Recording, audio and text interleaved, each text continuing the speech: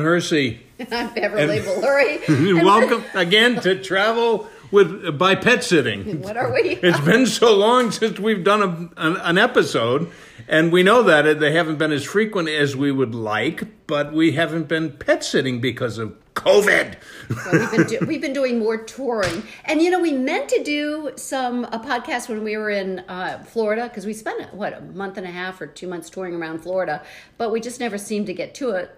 No, we didn't. Yeah, we didn't. I think actually we were having in the Everglades and in Cedar Key. We were having a whole lot of fun. We were having fun, but it didn't have animals. No, it didn't. And we mentioned that several times. So now we're back in Big Canoe, Georgia, doing a repeat pet sit of the one we did in December for Blue, the big pet bull. His brother Rudy is in behavior school. Yes, he's at Mr. Manners prep school. Yes, for 2 weeks, which was needed.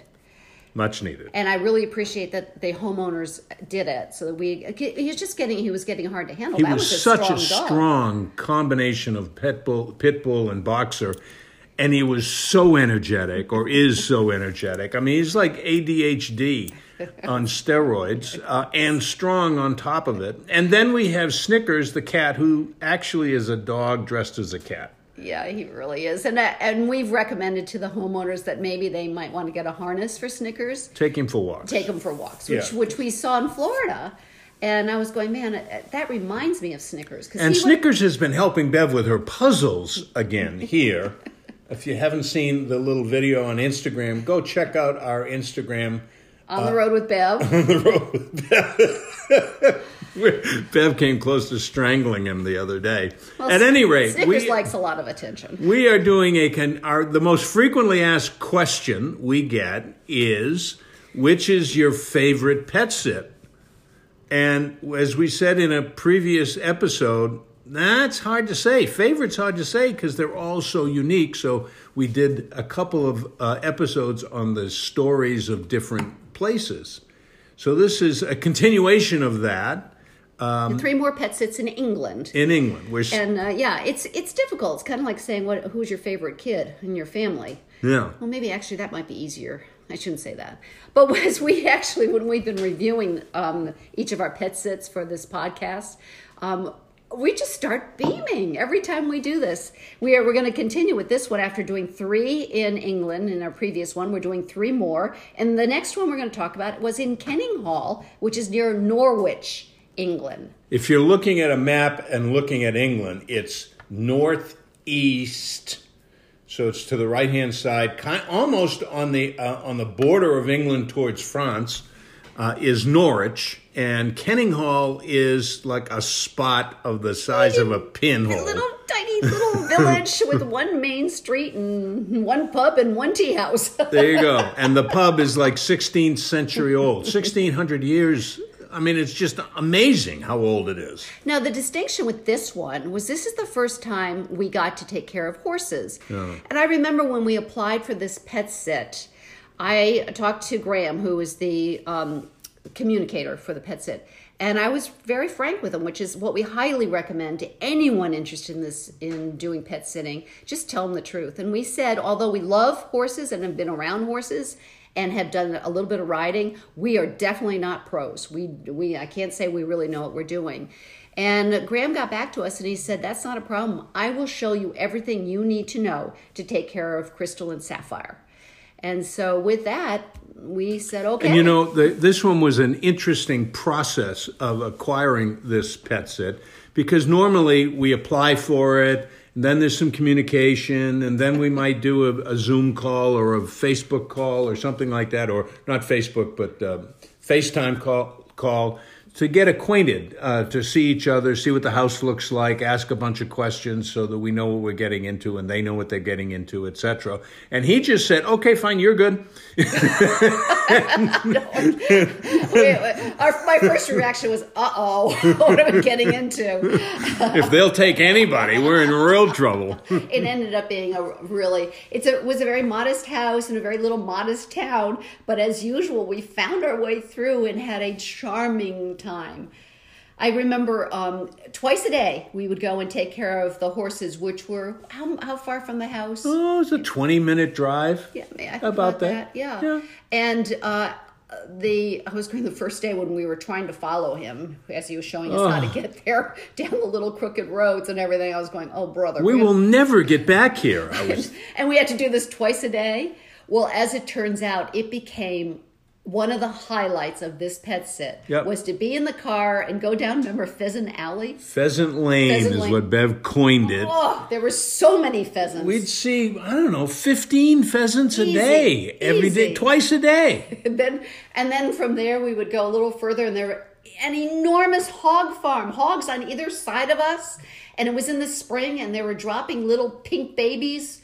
Every time we went by, there'd be new little babies. And it was odoriferous. Hoy. And then we would get through, and the next little part would be all the lambs being born because there was a huge sheep farm. And so by the time we got to the horses, of course, I'm beaming. And then the horses would come running to us. Oh, my God. After the first or second day, we came around the corner at the sheep farm, and there they were waiting for us at the fence. And they saw the car, and they started galloping towards the other end where they sort of had picked up that we were going to park there. Well, I thought it was, oh, boy, they fell in love with us. Nah, they just knew we were going to feed them. And it was Sapphire and Crystal, and they were these huge Danish warm bloods. I'd never heard of this breed before, neither had Bev. Huge animals, black and white. And they were just the sweetest, gentlest, most wonderful horses. Hungry. Now, we had told the owner, Graham, that we're not professionals with this. We like being around horses, and we're comfortable being around horses, but we're not pros. So don't ask us to do anything really complicated here. And make sure you leave the vet's number in case something happens. But I can remember one day we would bring this feed from the house, and we'd put it in this bucket, and it had to soak up with water. From the horse shed, yeah. And then we'd mix it up with the other stuff from in the shed. And then Sapphire, the larger of the two, tried to get into the shed one day because Bev wasn't mixing it fast enough. I remember Graham warning us. He said, oh, yeah, keep the gate closed. They'll be right in there with you. Yeah, they just couldn't get fat. They loved to chow down. And remember, we'd have to be careful feeding them because was it Sapphire was the one that was kept pushing Crystal away? Yeah, we had to separate them. We had to feed them this one over here and that one over there. Yeah. And then we had little Tilly, which was the dog had to be 1,000 years old. On its last legs, I'm telling you. The littlest, cutest. I held it the entire time. We kept on holding our breath. Do not go on our watch. One of our nightmares. And actually, in this podcast, we're going to talk about that nightmare coming true, unfortunately. Yeah. But, yeah, we were not with Tilly. No, not with Tilly.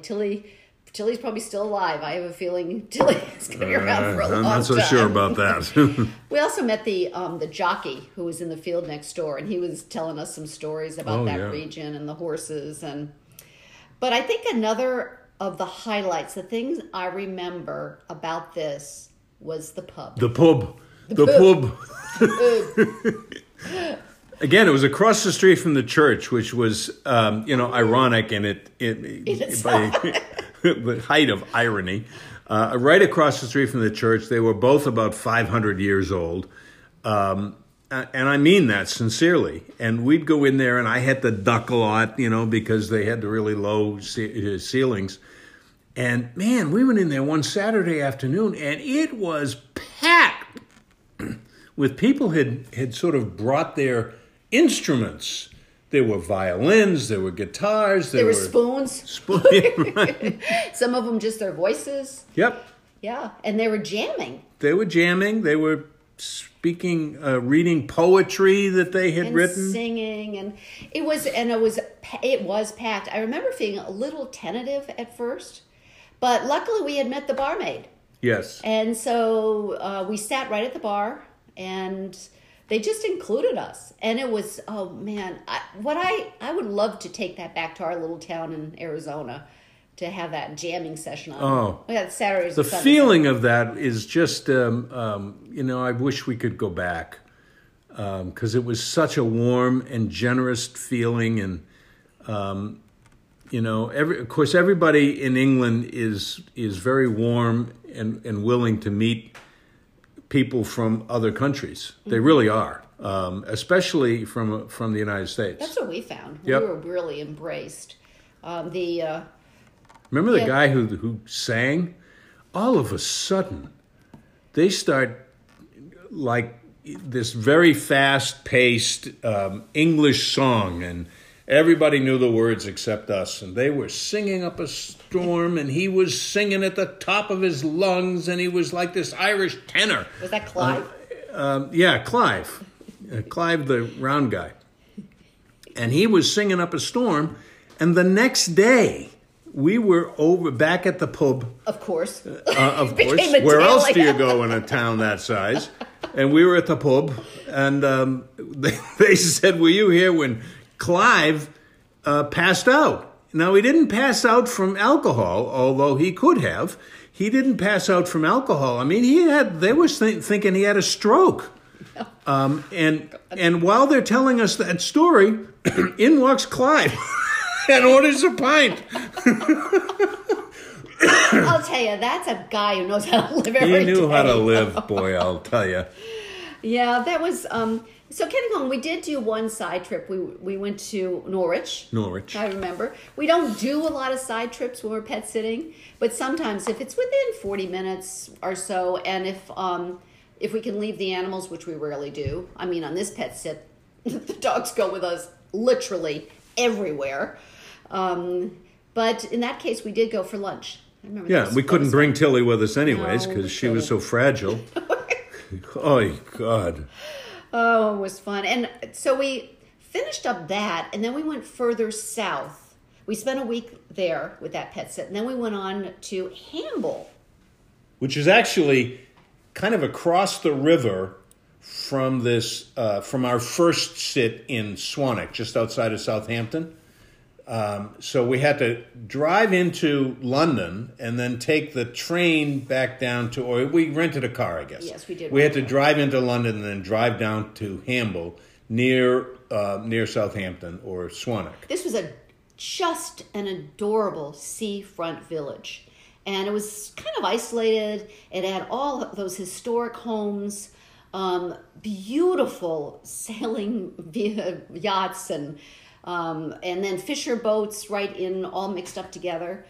And it had that little pink ferry that went back and forth over the strait there to the other part of... I remember we were in Hamble, and I remember overhearing Bev talking to one of her girlfriends on the phone and saying, I feel like I'm living in a postcard.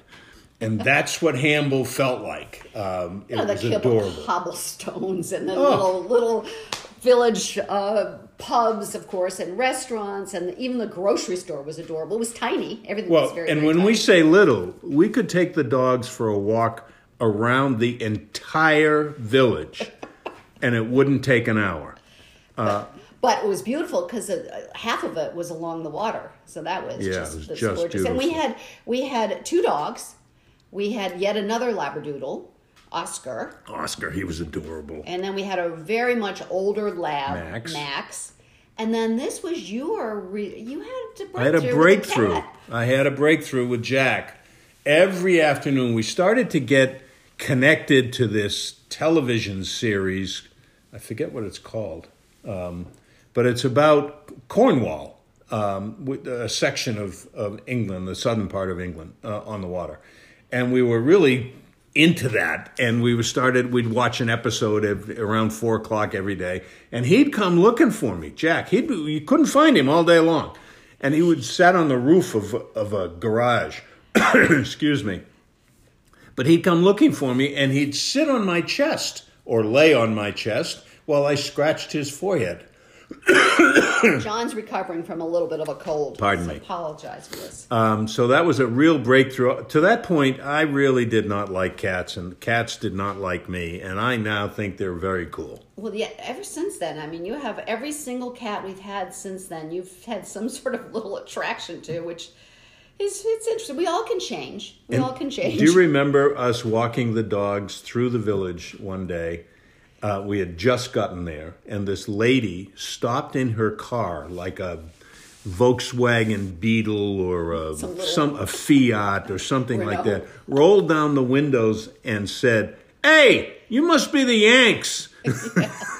Yeah, here's something you want to think about when you're pet sitting is that generally, especially when you're doing towns and villages like we are, everybody will know who you are and what you're doing. And they've got their eye on you. They do, and they'll get back to the homeowners. We've met a lot of neighbors who we're still in contact with. Yeah. It's kind of a fun thing. You can't get away with anything, can you? That was Hamble. But I remember taking the dogs for a walk. They had that really old Doomsday Cemetery. And I remember it was Oscar was walking through and like reading all the gravestones. Honest to God, I've got a photo of it. I mean, we've got a photo of it. It was like, really? It was really something. He reads? It was really something. It was a delightful pet sit, and we've been invited back by Jan a number of times. And at some point, we're hoping that we can get back there. It was her daughter was just such Nicole at one point said to her mother in front of us, "Can they be my grandparents?" She was delightful. It was like, whoa. Whew. And really, she was just entering university at that point. It's pretty exciting. Now graduated, and she's working, and we stay in touch with them pretty much through Facebook. Yeah, we really, really enjoyed Jan. She was quite a woman. Yes. Yep. Great house. Yeah, historic house that had been totally renovated, so it was very easy to live in. But from there, we went up to, I can't say our favorite pet sit, but one of the many favorite pet sits. And a lot of that was because it was in the Yorkshire Dales. Oh, this area is absolutely breathtaking. The landscapes,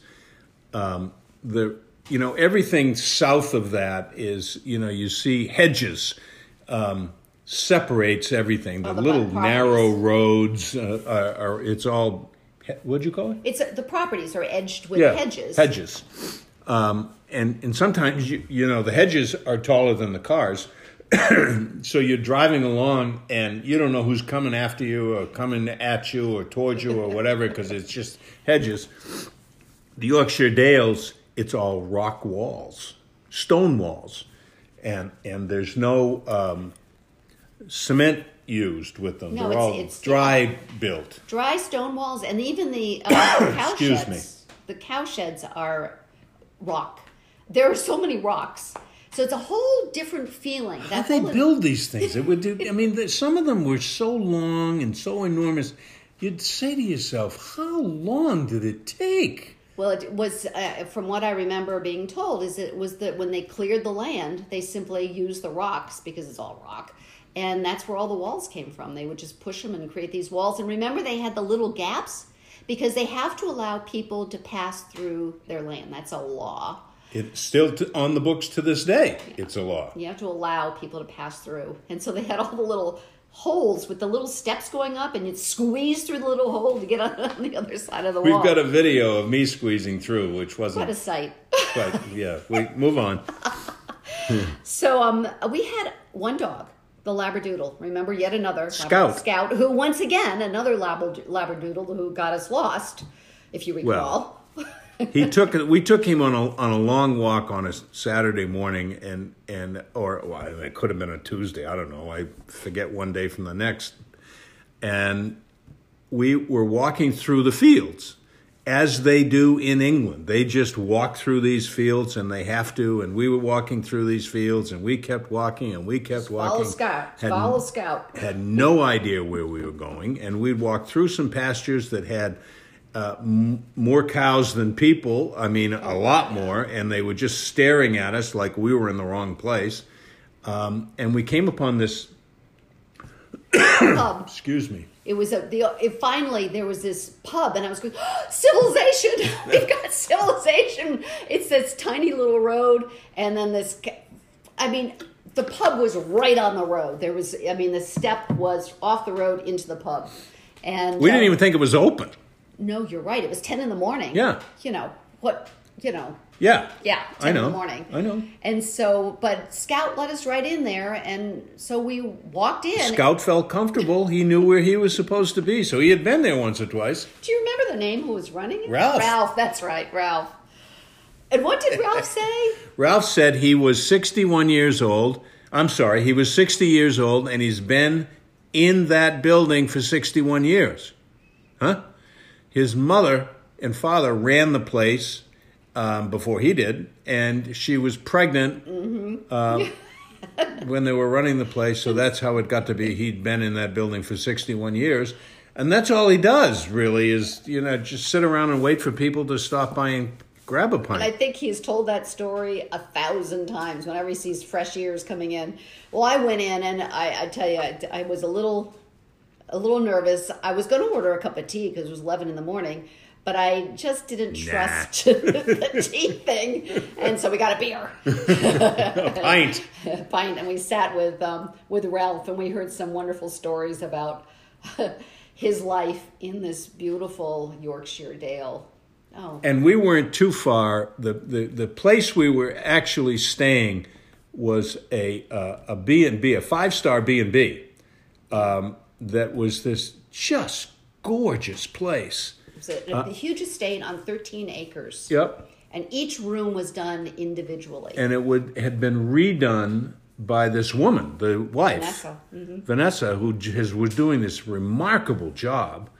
And I'd say 3/4 of the place had been redone, and there were still some rooms that hadn't been done yet. Still working on it. But we had a bedroom in one of the 9 rooms that they had, but we hung out in their house for the most of it. Yeah, they had a little wing where they had Yep. their kitchen and bedroom, all that stuff, and then a little patio, and which was great. But she did all the work, all the sewing for these beautiful rooms, and on a regular basis they have walkers. They're known for their walking, Yes, for their trails. yes. And they come in every year. When we were pet sitting there, it was closed, and this was their last, gasp at getting some vacation time in before The season started. Yeah. Yep. But as well as the dog Scout, who, do you remember we tried to get Scout in the car? Oh, we had this rental car that was like a red roller skate. It was about the size of a roller skate to begin with. And so we told you that we don't like to go touring and leaving the animals. So when we can, if the animals like to go in the car, we take them with us if we're going to go touring. And we had him one day in the car for quite a lot of the day. And he was a pretty big dog, and it was a pretty small car. So the next day we tried to get him in the car, and he went, "No way, I'm not getting in that car. No way." We said, "Fine, stay home." So the third day... He was in the car so fast, we barely had the door open. We were in the car so fast. It was just... So that was it. And when we took him to the falls where the Robin Hood movie was shot. If you've ever seen the Robin Hood movie with Kevin Costner, where Kevin Costner or Robin Hood and Little John have their battle over these rocks in the middle of this sort of stream, that's exactly where they were. Yeah. And Scott was with us because at that time he wasn't going to miss anything. He was with us. He dragged us through fields of garlic. Remember those? Oh. You think you were in a Italian pizza kitchen Honest or to something? God, it was like springtime in Italy or something. Oh, it was beautiful. Yeah. It was absolutely gorgeous.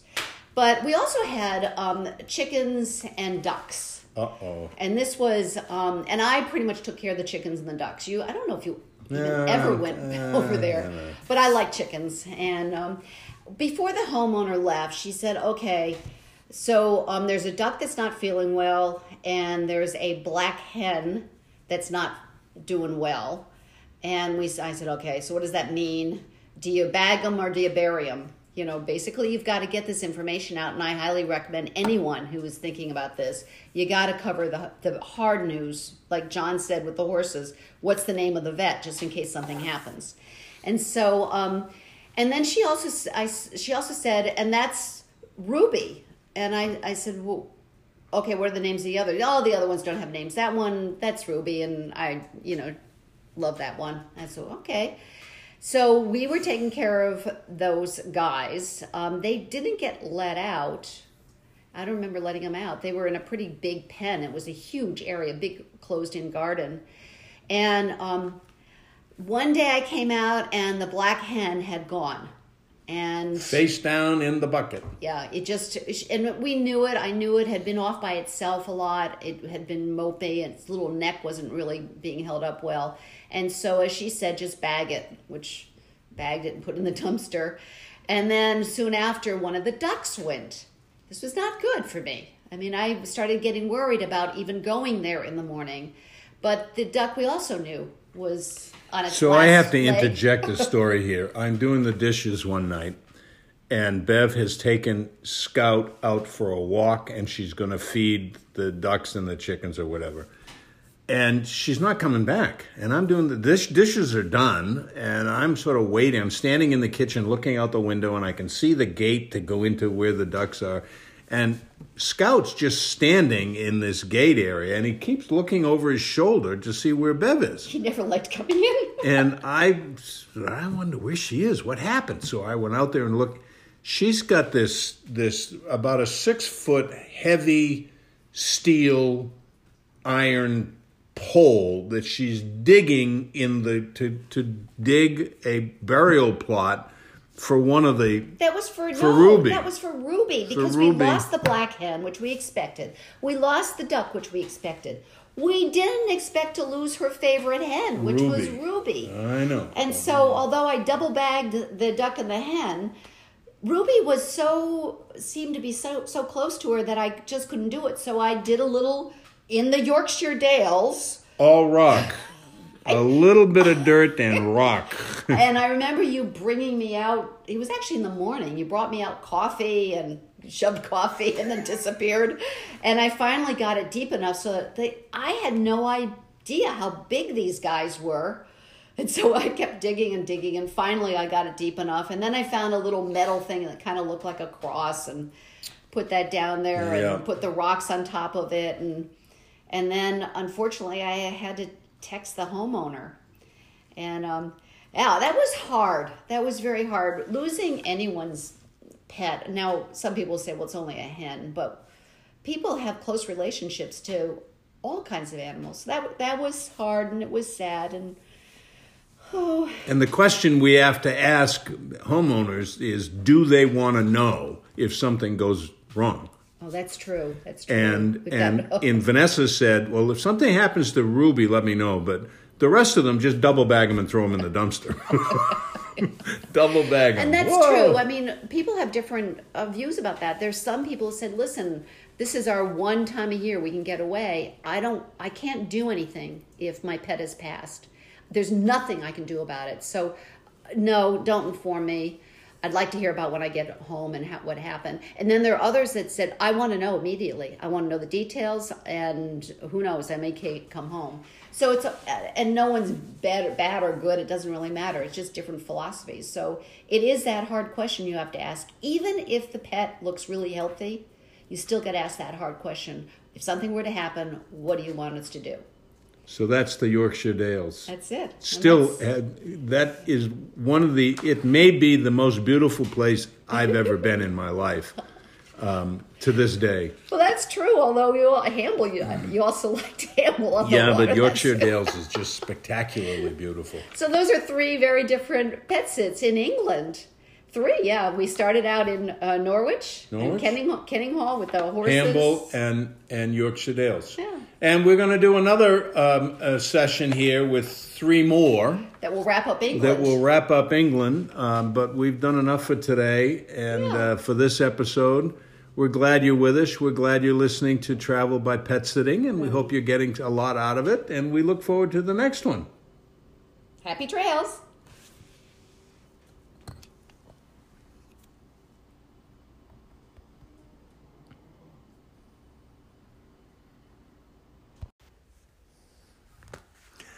Thanks for listening to Travel by Pet Sitting. This is Bev. And this is John. And we'll see you on the road.